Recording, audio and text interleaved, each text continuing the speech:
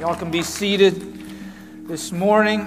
It's good to be together this morning. We are wrapping up our series today. It's a little sad, a little bittersweet on our armor of God. We've been spending the last couple months in Ephesians chapter 6, and I just want to encourage you this morning. Maybe you came in midway, or it's the summer, so a lot of us, we're traveling, coming and going, or just not feeling safe coming in person.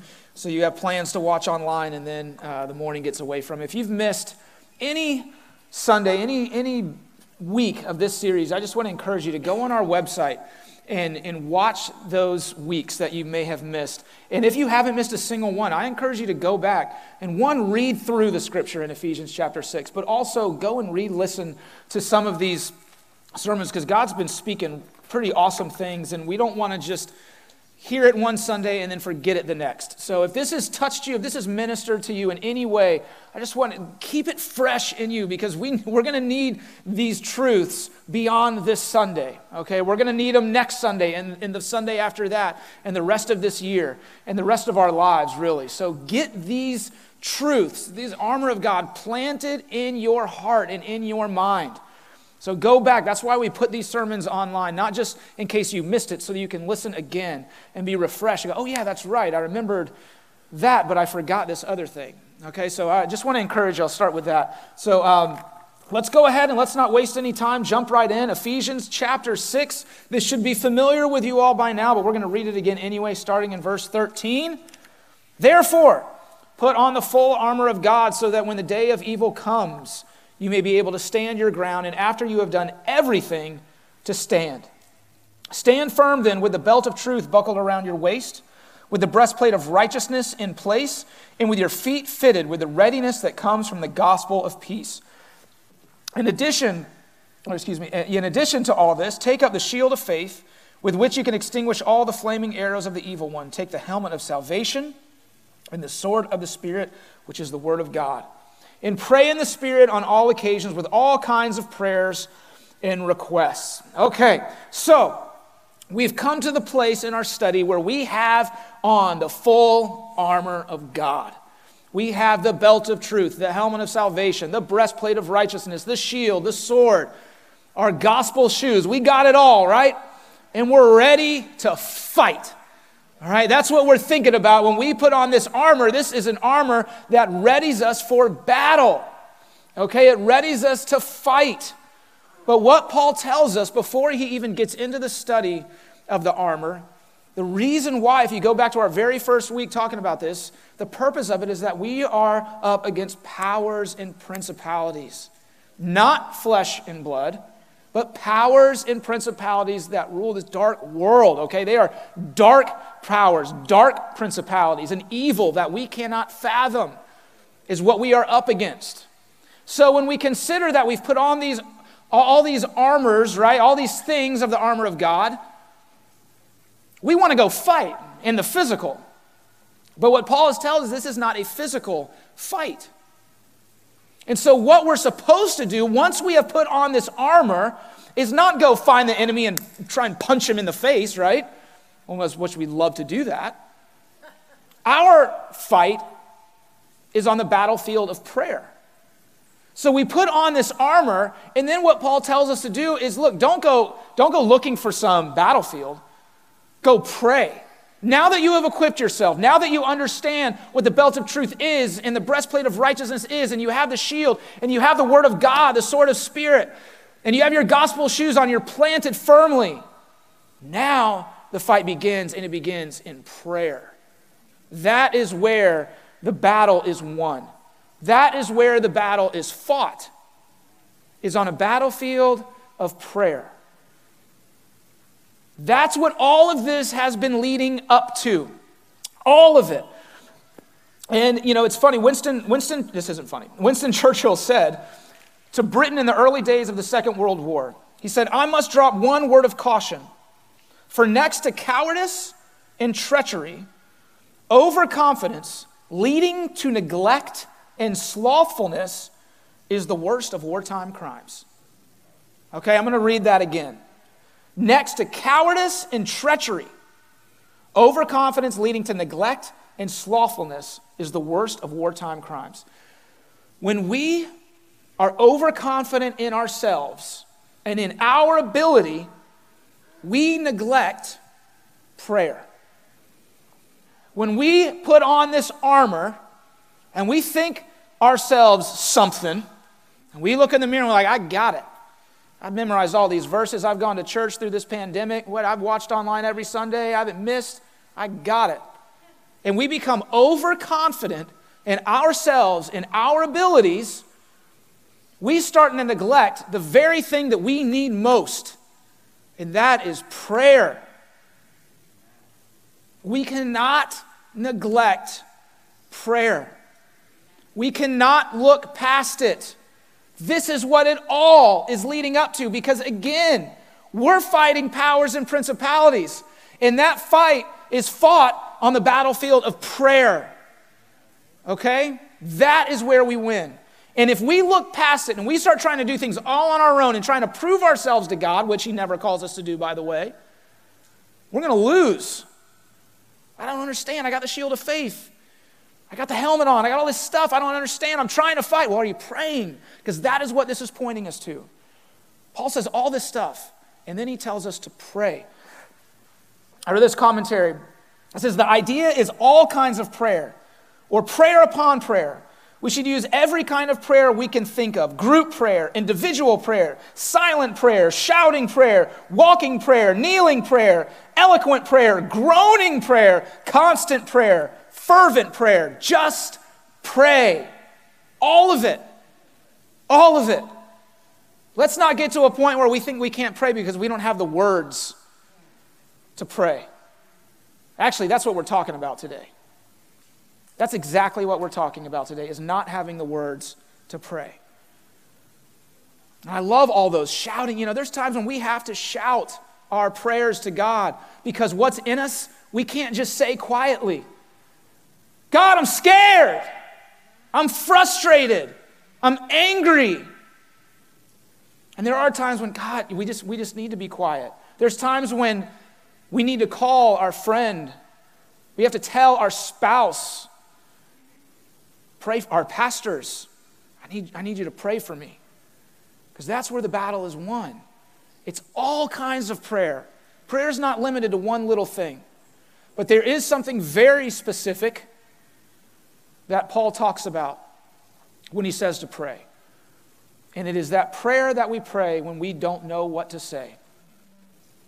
He says in verse 18, and pray in the Spirit.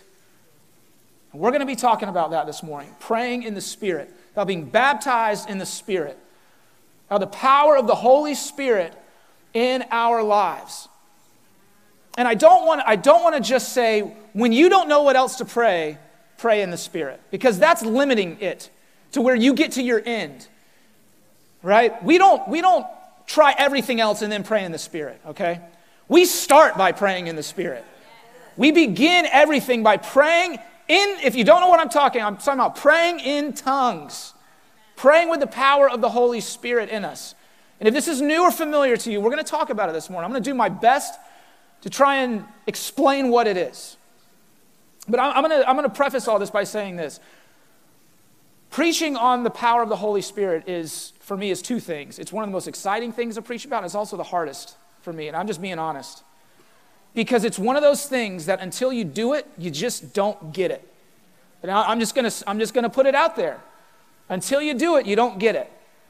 It's just one of those things. And we're going to look at Scripture. And we're going to see what God Himself talks about, the power of the Holy Spirit in our lives, about praying in the Spirit and what it means. But to those of us, just to start, I believe all of us in here have gotten to a place, maybe you're in it right now, the last 4 months you've been in this place, where you're like, God, I don't know what else to pray. Or you wake up in the morning, you sit down and like, how many times do I have to pray this? I'm honestly, God, tired of telling you this over and over again. That's where the Holy Spirit comes in. We say, I'm giving up my words, and I'm going to let your words speak through me. Amen? Okay. I'm a little fired up this morning if you can't tell. John chapter 16, Jesus is talking to his disciples. And he's letting them know about what's to come. Starting in verse 1, he says, all this I have told you so that you will not fall away. He's talking about when he's going to leave and what's going to happen to them. He said, they will put you out of the synagogues. In fact, the time is coming when anyone who kills you will think they are offering a service to God. They will do such things because they have not known the Father or me. I have told you this so that when their time comes, you will remember that I warned you about them. I did not tell you this from the beginning because I was with you, but now I am going to him who sent me. None of you asked me, where are you going? Rather, you are filled with grief because I have said these things. But very truly I tell you, listen to these words from Jesus himself. It is for your good that I am going away. Unless I go away, the advocate, meaning the Holy Spirit, will not come to you. But if I go, I will send him to you. That is a bold, bold statement by the Son of God right there. But let's put in context again what he is talking about. He's talking to his disciples about when he's going to go. And up until this point, or up until he leaves, Jesus is the target, right? He gets all of the attention. All of the focus is on him. And so though the disciples are with him and walking with him and seeing him do all these things, all the Pharisees are talking about is Jesus. They're not talking about Peter and John and Andrew and Philip and all the other disciples. All of their focus is on him. And what he's saying is, look, I'm going to go. And when I go, the focus is going to be on you. And it's going to be tough. Can you handle it? But then he says one of the most confounding, bizarre things ever. He says, better that I go. Better that I go. So that the Holy Spirit can come on me. And before we get to that, I just want to point something out very awesome in this. Because we can read this and go, oh, wow, yeah, Jesus was talking about right now, present day, where we're living in the world. But he wasn't. He was talking about right then and there for the disciples. And listen to what it says in verse 2. He says, the time is coming when anyone who kills you will think they are offering a service to God. And this doesn't have a lot to do with what we're talking about today, but it's just such a cool thing that I didn't want to skip past it. He's talking about people that think that they're offering a service to God. He's talking about the church. He's talking about the Pharisees. And there's one specific person that comes to mind that he's talking about that I think is so cool. Because there was a guy, when the disciples started ministering and the church was launched, that thought he was doing a service to God by arresting Christians, by having them killed, hunting them down, and his name was Saul. And he thought he was doing a service to God by attacking Christians. But what we see in the life of Saul, that we all need to understand here as Christians, is that God has the final say. God has the final say. And he took this guy, by the way, who was rich and had esteem and was highly respected, stripped him down to even giving him a new name, and turned him into Paul, who we have been studying about these last few weeks. And God had the final say with him.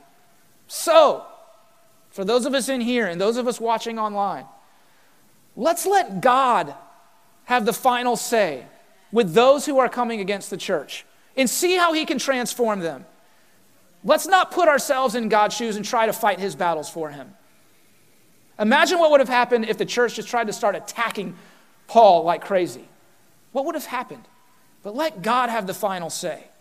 Jesus is talking about a guy, and in the back of his mind is going, yeah, but we got you. We got a plan for you, Saul. We're going to use you in ways you never thought possible. Just a little tidbit there, okay? Let's go back to verse 7, though. But, he says, some translations say, nevertheless, very truly I tell you, it is for your good that I am going away. Nevertheless, despite all those things, despite the hardships that you're going to face, despite the trials, despite the attacks, despite that you're going to get kicked out of the synagogues, and people are going to try and attack you in the name of God, by the way. Forget about all that. Despite all that, it is better that I go. He says, very truly I tell you. You know, all Jesus does is speak truth. He doesn't know how to speak lies, right? He doesn't know how to tell untruths. So it's when he says, very truly, I tell you, it's almost unnecessary. But what he's doing here is he's saying, look at me, all right? Look, hold on to this. I'm not pulling your leg. Very truly, I tell you, this is not a lie. This is the truth. Whether you can see it now or not, it is the truth. Very truly, I tell you, it is for your good that I am going away. It doesn't make any sense. If I'm a disciple and I'm hearing that, I'm going, what are you talking about? It's for our good? It's better for us? It's better than feeding 5,000? It's better than us walking on water? It's better than you raising Lazarus from the dead and healing the lepers and letting the blind see and healing the lame? It's better than that? That doesn't make any sense. I don't get that. I don't understand. And what the disciples, what they were up against in this moment was releasing what they knew and trusting what they didn't understand yet.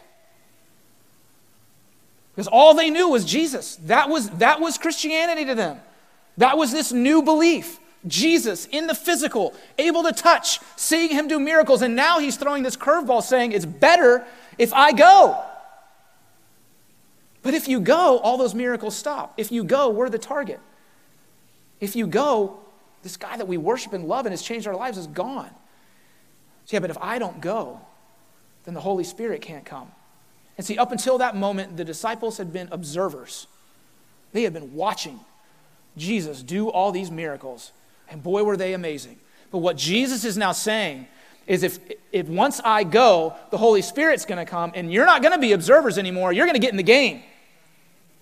You're going to get in the game, and these things that you've been seeing me do, I'm going to start doing through you. And that's what it's all about. The Spirit empowers us to work on behalf of God. It's an awesome thing. And Jesus says himself, it is better that I go so that the Holy Spirit, the helper, can come. I read this. It says, the dispensation of the Spirit is a more blessed manifestation of God than was even the bodily presence of the risen Savior. So the dispensation of the Holy Spirit is a better manifestation, more important, powerful manifestation of God than Jesus in the physical. It's amazing. That's incredible. So that's what Jesus says before his death, right? Let's see what he says after. So Jesus has died on the cross since reading this. He's risen from the dead, and now he's talking to the disciples in Acts chapter 1 when he's about to go up to heaven. And he doubles down on what he said before. Starting in verse 4, he says, once when he was eating with them, he commanded them, do not leave Jerusalem until the Father sends you the gift he promised, as I told you before. Verse 5, John baptized with water, but in just a few days you will be baptized with the Holy Spirit. Skip to verse 8.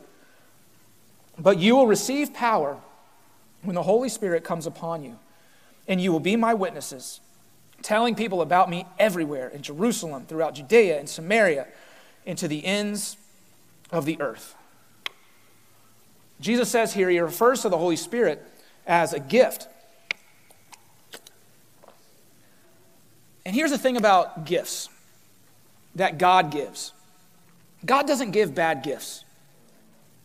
You know, you can think back to Christmas morning or maybe your birthday, and you got a gift, and you had to do that face and that voice that we all know says, I don't like this. Oh, thank you.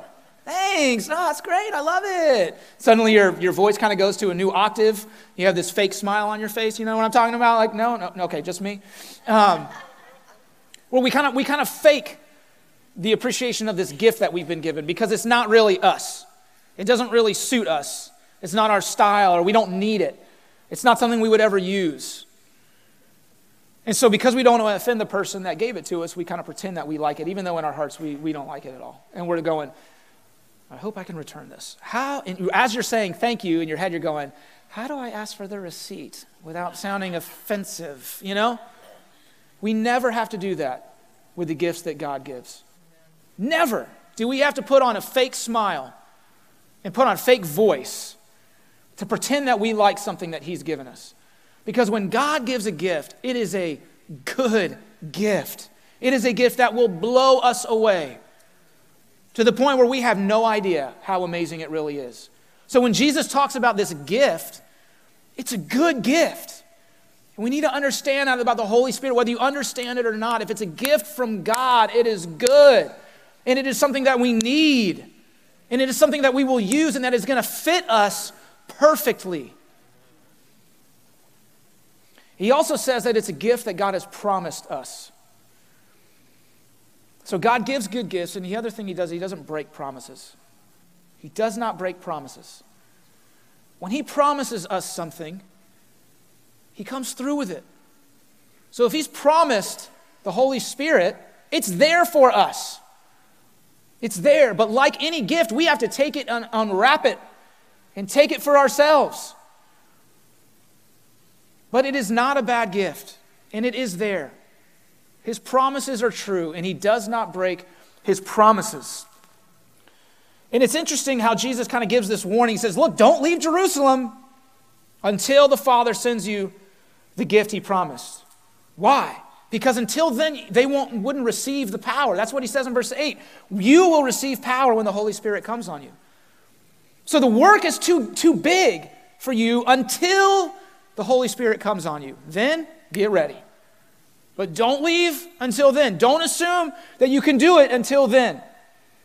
You might have on the armor. You might have heard all this stuff, but until you receive this power, you're not going to be able to do it. But don't worry, because my Father promised this gift to you, and it's coming. But don't think you can do it on your own in the flesh, because the battle is against powers and principalities. The battle is won through the power of the Holy Spirit. Think about that for a second. We're fighting powers and principalities. It's kind of spiritual realm, not to get too deep on it all. But God has the Holy Spirit. So we have these dark powers, but there's the Holy Spirit. Just that whole clash to me is awesome. It's awesome to me. Jesus says, don't go. Don't go until you have it, because the fight is real. Acts chapter 8 says, so now the new church is launched. Jesus has gone into heaven. The Holy Spirit has come down. And now we start to see the disciples and what's going on in the movement of the church. In chapter 8, verse 14, it says, when the apostles in Jerusalem heard that the people of Samaria had accepted God's message, they sent Peter and John there. As soon as they arrived, they prayed for these new believers to receive the Holy Spirit. The Holy Spirit had not yet come upon any of them, for they had only been baptized in the name of the Lord Jesus. Then Peter and John laid their hands upon these believers, and they received the Holy Spirit. When Simon saw that the Spirit was given when the apostles laid their hands on people, he offered them money to buy this power. So this guy Simon's watching goes, hey, how much is that going to cost? Listen, that's someone who didn't receive, that sees the power of it and wants it and thinks that he can buy it. That says something there. But what it also says is, look, this is not a power that we can buy, that we can earn, that we can get by reading our Bible every day, by coming to church every Sunday, by giving our tithes every week. This is only through the power of the Holy Spirit. That is it. That is the only source. And let's not kid ourselves and insult God by thinking that it can come in any other way. It can't. It is through the Holy Spirit and the Holy Spirit only. And listen to what it says in verse 15. It says, as soon as they arrive. So Peter, they hear that these people in Samaria have gotten saved. I'm like, oh, we got to go. We got to go. We got to go see them. So they go, and it says as soon as they arrive, they didn't waste any time. They didn't put out a nice little charcuterie board. Say, hey, how's it going? Let's catch up. Let's talk. What's been going on? Wow, your kids have grown so much. None of that. They waited for the pleasantries to happen after the business. And the business was baptizing them in the Holy Spirit. So we see here the importance that they put on it. They didn't go, oh, well, they're saved. Cool. So we got to go. We got to go right now. We got to baptize them in the Holy Spirit. And then there's this crazy verse in the middle of this. Verse 16, the Holy Spirit had not yet come on any of them. And here's where it gets crazy. For they had only been baptized in the name of the Lord Jesus. God says, this is his word. This is God's word.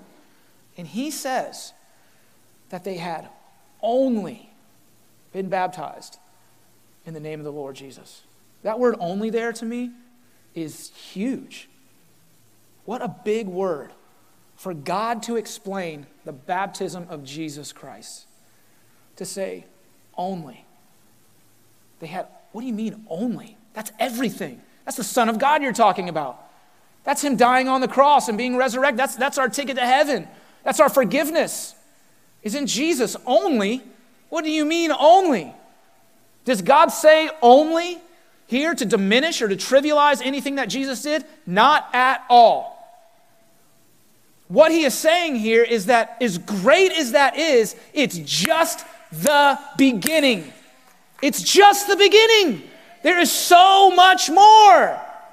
There is so much more. It's not a slap in the face to Jesus' sacrifice. It's a testament to the power of the Holy Spirit in our lives. And look, we can walk this Christian walk having been baptized in the name of Jesus only, and we'll get to heaven, and we'll experience God's grace and his mercy and salvation. But boy, there's a lot that we're not going to experience. And those aren't my words. That's God's words about himself. What he's telling us here is there is so much more. And right now, in a world that is crazy, we need so much more. We need so much more. We need the power of the Holy Spirit. And as the church is being built here by Peter and the disciples, they're running to people. They're saying, get baptized in the Holy Spirit. That's what it's about. It's huge. It's huge. Acts chapter 10. A couple chapters later, even as Peter was saying these things. Sorry, I'm just kind of skipping around showing little different instances of what they think of the Holy Spirit here. So just kind of track with me. Starting in verse 44 of Acts 10. Even as Peter was saying these things, the Holy Spirit fell upon all who were listening to the message. The Jewish believers who came with Peter were amazed that the gift of the Holy Spirit had been poured out onto the Gentiles too. For they heard them speaking in other tongues and praising God. So here we see this eye-opening moment with the Jews again. That, wow, this Holy Spirit, this isn't just for us. It's for all people. It's for all of us. It's not just for back then. It's for right now. It is for right now.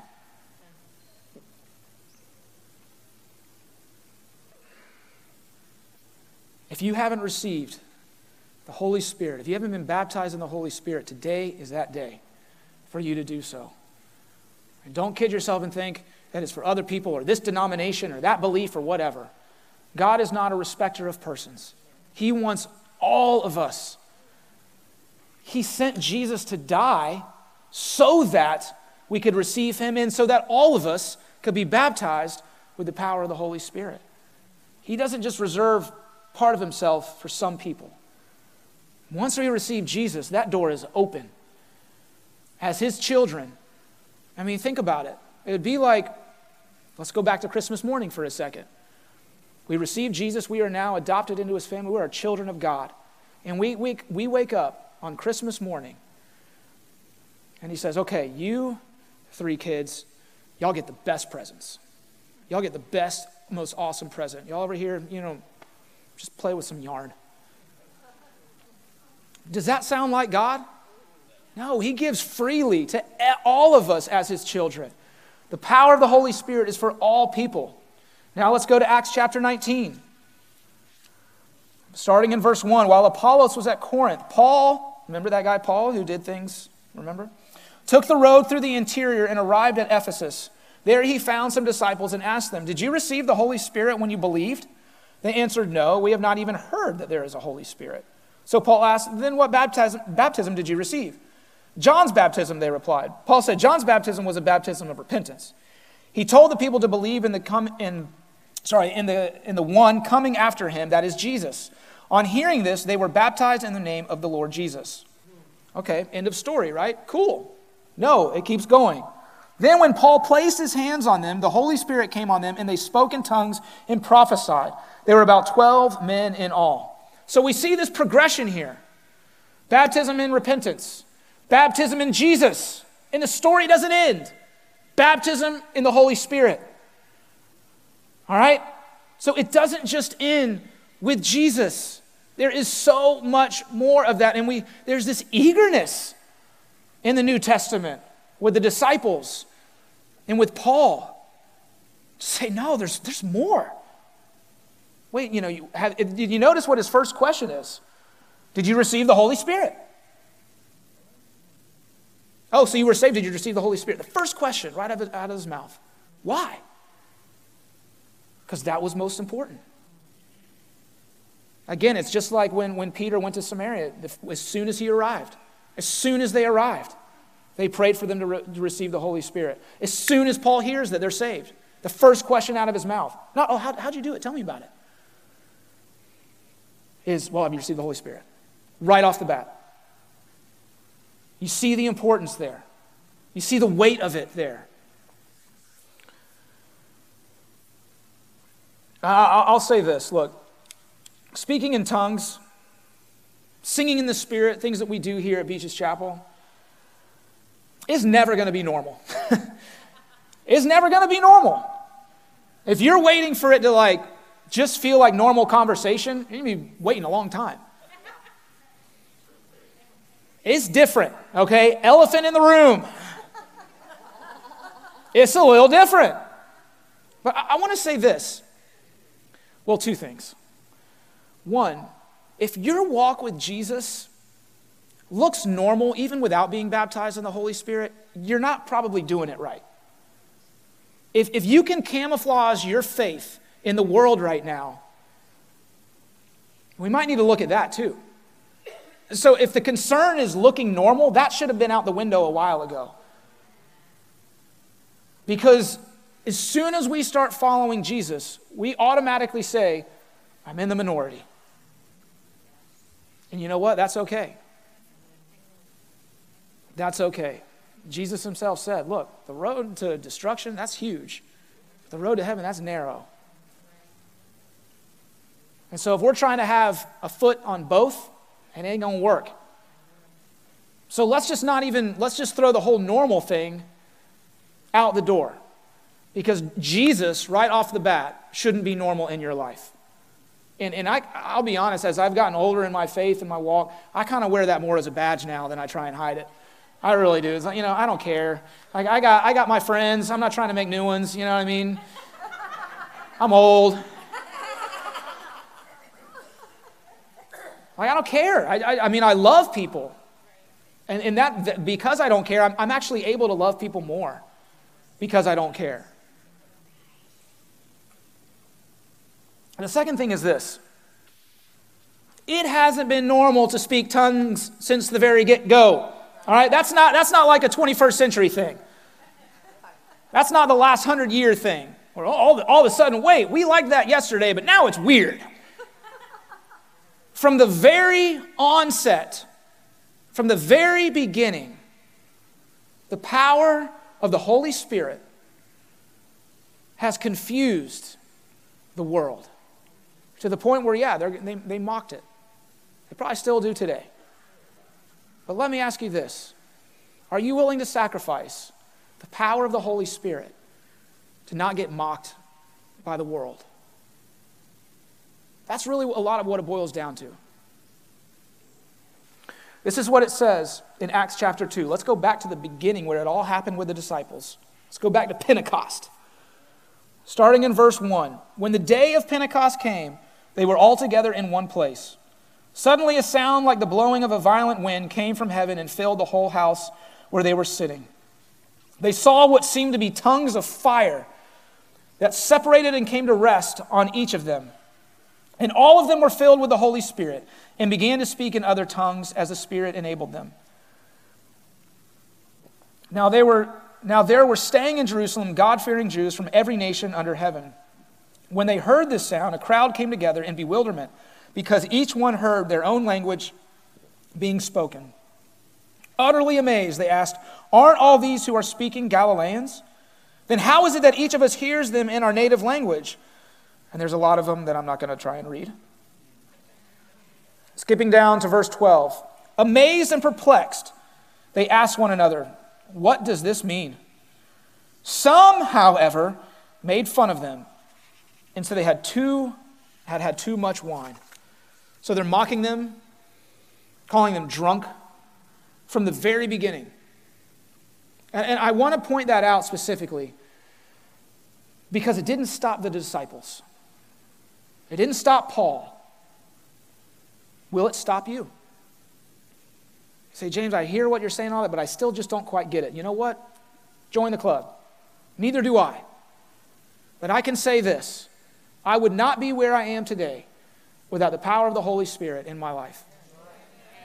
I literally would not be where I am today. Like where I'm standing in this very moment, every single Sunday, without the power of the Holy Spirit. I would just come up here and go, "Oh, you ever heard of Noah?" And that's all I got, you know. I hear myself on Sundays going, "Who is that guy?" Because when I go home, you know what I want to do? I just want to watch golf and chill. Like that's it. But when God moves, and look, this is, please, this is not about me. This is about all of us. When we step into that place and the power of the Holy Spirit starts moving in and through you, you are going to say, "Who is that person? Who is that? That's not me." And you know what? It's not. It's the Holy Spirit. So we're going to have our band come back up. Let's stand this morning. And things are a little different, but we're going to trust in the Holy Spirit this morning. Amen? We're not having altar calls right now like we normally do. We can come and lay hands on you. Let's stand up. Come on.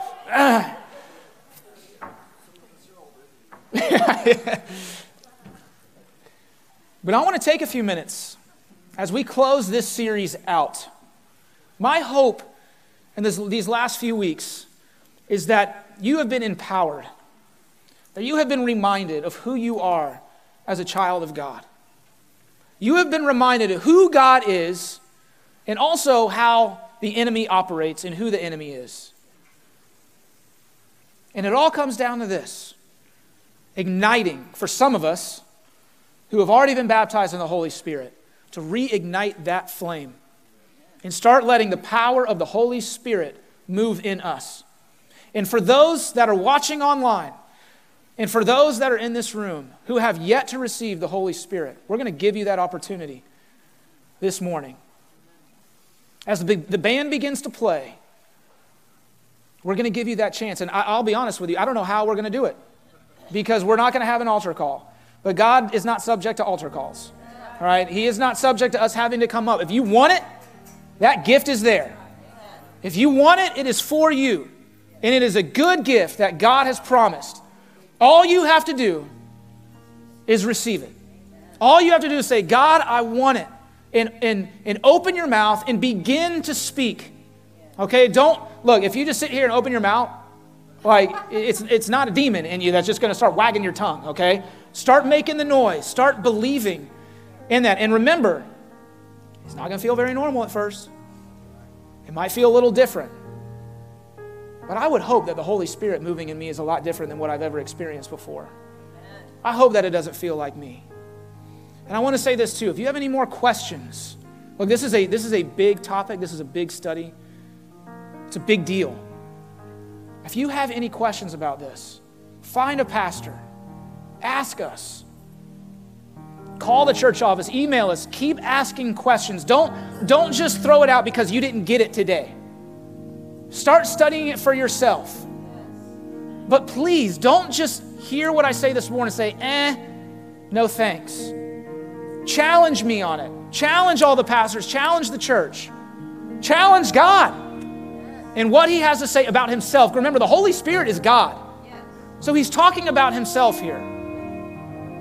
But I want to leave you with this little nugget. If the power of the Holy Spirit, speaking in tongues and singing in the Spirit, was as important to Paul, who wrote most of the New Testament, who we study almost week in and week out, who was an evangelist who reached the ends of the earth, if it was good enough for him,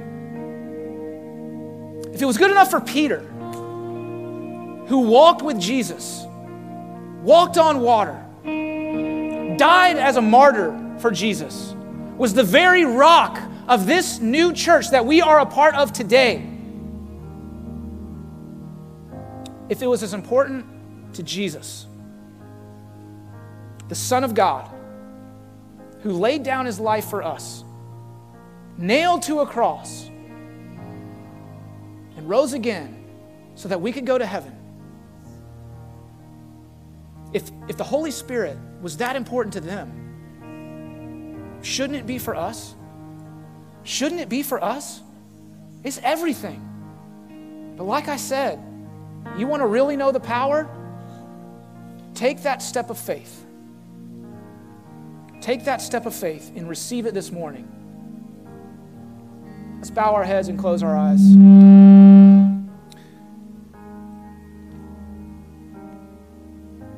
If you're watching online, I just encourage you to do the same. Just bow with me this morning. Father, we love you. God, we thank you that your miracle didn't stop on the cross. God, you have sent the helper, the counselor. You have sent the Holy Spirit to be not just with us, but in us, moving through us, being that voice, God, that directs us. But God, you've given us this prayer language to pray when we don't have the words. God, it's a pure prayer language. It's your words.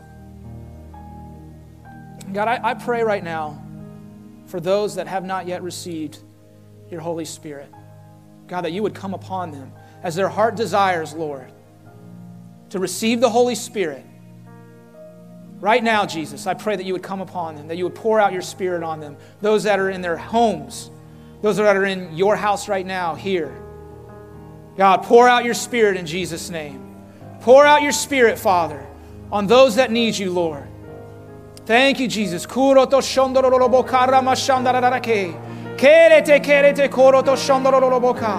Yes, Jesus. Move, Father. Let your fire fall, Lord God, on those, God, that we received it, God.